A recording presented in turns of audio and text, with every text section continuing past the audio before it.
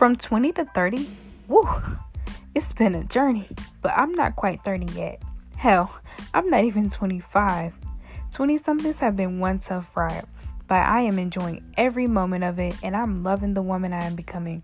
From life after high school to life after college, we have a lot to discuss, friends. Let's get into this. Your 20s are your selfish years. You are old enough to make the right decision, but young enough to make the wrong one. Be selfish with your time. Travel, explore, fall in and out of love. Be ridiculous, silly, stupid, and wild. Come on this journey with me. Let's be 20-something.